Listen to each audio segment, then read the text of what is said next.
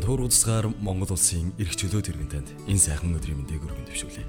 Энэ бол Нарнаас томоо подкаст. Нэгэн хэмнэл, нэгэн хэв байдлыг яг одоо үдэж бүхнээс дөрөнд хамтдаа подкастыг хэлцгээе. Live yourself.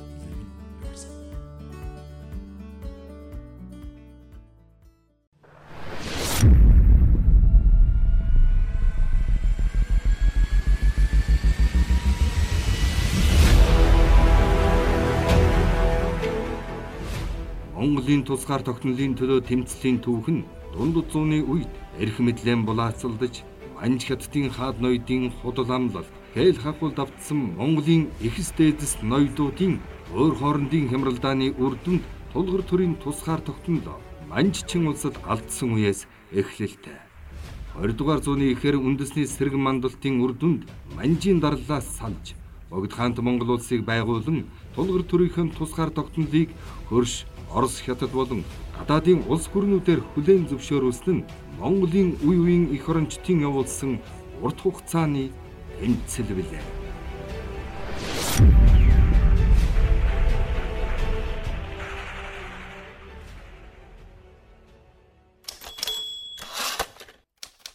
Тусгаар Тогтнолын Үнэ Цэн хэмээх ойлголтыг 21 настай оюутан залуугийн өнцгөөс хүргэхийг зорьсон подкастыг эрхэм сонсогч та бүхэнд хүргэхэд бэлэн болсон байна. Эрхчлөөгүй нийгэмд шүүмжилхэн бит хийхэл энэхийг нь хүртэл дарга өдөрдөгч нарын шийддэг тодхон жишээг бид хойд солонгосын одоогийн цаг үеийн байдлаас харж байна. Төрийн их өдөрдөгчийн гашуудлаас шалтгаалan нийт ард ирэг дээрээ заяагдмал эрхээрээ хүртэл хохирж байгааг нь тод илрэл. Дэлхийд дээрх хамгийн ойрмог жишээг танд сонирдуулъя. Энэ бол Сир улс. 2011 онд Сир улсад амьдарч байсан 22 сая хүний талаас илүү хувь нь ар гэрээсээ зугтсан. 6 сая нь одоо бусад улсад амьдарч байгаа. Турк, Ливэн, Йордан зэрэг улсууд нь эдгээр дөрвөсдийн 90 гаруй хувийг нь хүлээн авдаг. Зугтаж одоогүй хүмүүсийн дотроос Сирийн шоронгуудад мянган-мянгаараа хүн алагдаж, хэдэн 10 мянган хоригдол сургуй алга болсныг нэгдсэн үндэсний байгууллагын хүний эрхийн зөвлөлийн талинд дурдсан байдаг.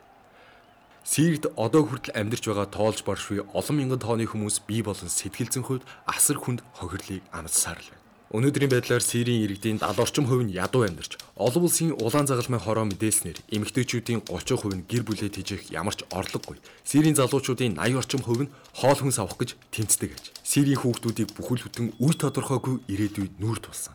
2017 онд олон улсын аврах хорооны тайланд Сирийн хүүхдүүдийн 3/1 нь сургуульд сурдаггүй болохыг тогтоогоод байна. Гэх мэт асар асуудалтай, хохиролтой, хүссэн ч эрхчлөөгүй нийгэм яг одоо үүнийг сонсож суухтай нь бидний нэг дэлхийд өрнөж байна.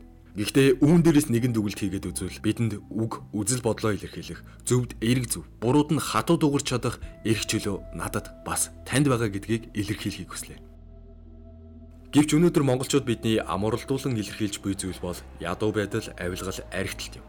Аливаа зүйлсэд гарц гаргалгааг илэрхийлэхгүй, тодорхой баримт, өөрийн үзэл бодолгүй шүүмжилж, миний амьдралын болохгүй байгаа бүхий л зүйлсэд хэн нэгэн эсвэл үргэлжид төр буруутай гэх бодлоо авч хаяхгүй л бол асар их хүнээр олж авсан тусгаар тогтнол эрхчлөөгөө бид цаашид өөрсдийн гараар үгүй хийх хэмээн эмзэглэж сув.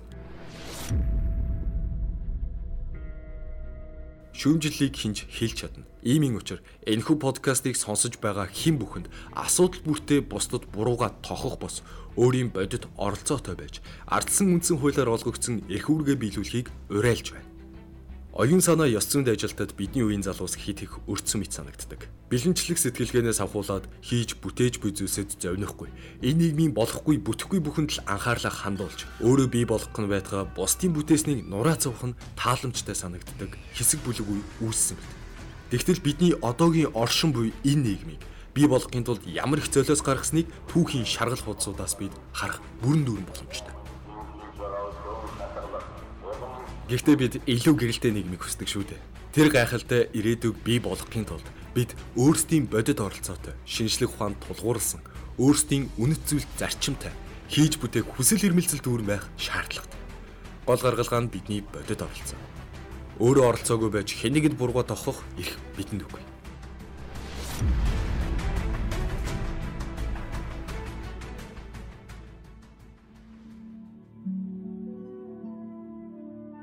Миний хувьд эрхэм ба төр хоёрыг салшгүй холбоотой гэж боддог.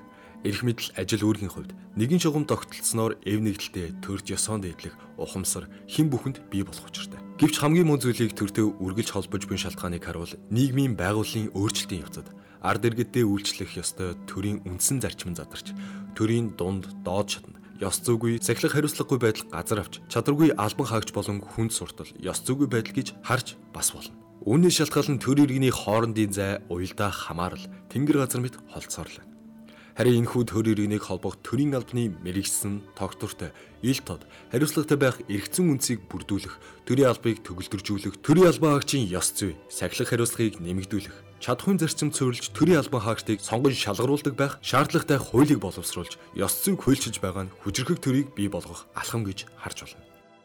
Парламентэд ёсоо бэхжүүлж засаглалын харилцан хяналт тэнцлийн зохистой болгох, хууль шүүхийн байгууллагын хараат бус байдлыг хангах, нутгийн удирдлагыг боловсронгуй болгох зорилгоор 2019 онд үндсэн хуультай нэмэлт өөрчлөлтийг оруулсан. Энэхүү нэмэлт өөрчлөлтөөр төр зэгцрэн засаглал тогтворчиж, шударга ёс тогтоох эргэцэн хувьсгалын эхлэл тавигдсан гэж бид харж байна. Ёс зүй гэдэг зүйл зөвхөн төрд алдагдсан бос, иргэд залуус бидний дунд мөн адил алдагдсан. Хитэх даяаршилт авууга түүх, өвөг дээдс, төрд ёсны бахархах үнэт зүйлсээ бид баг багаар алхам алхмаар үгүй хийсээр л байна. Энэ нь бидний мөн чанартаа ёс зүй, ёс суртахуун гэдэг зүйл алдагдаж, амин хувиа хичээх үзэл нэмэгдэж, эцэстээ монгол хүндээ итгэх итгэл алдарсныг харуулна. Нэгэн хөгжилтэйч гэмээр эмзэглүүлчтэйч гэмээр зүйлийг хуваалцахад багаангийн хүүхдүүд CU-гээс ментлэх ёсоо суралцаж байна гэх. Эх орн тусгаар тогтнол, эрх чөлөө, ардчлал, үндсэн хууль ёс зүйгэх эдгээр зүйлсийг цаашид бахархалтайгаар өвлөн авч явах үүргийг залуучууд бидэнд ноогдож байгаа. Залуу нас гэдэг бол хамгийн сайхан нь гэж бид олон хүнээс сонсож байсан. Залуу нас бол далавч. Гэхдээ бид далавчтай байж нисэж чадахгүй бол гонигтай. Үн цэн гэдэг зүйл бол яг л үүнтэй ижил. Энэхүү подкастын төгсгөлд сонсогч танаас асуух асал надад байна. Та эх орныхоо төлөө юу хийсэн бэ?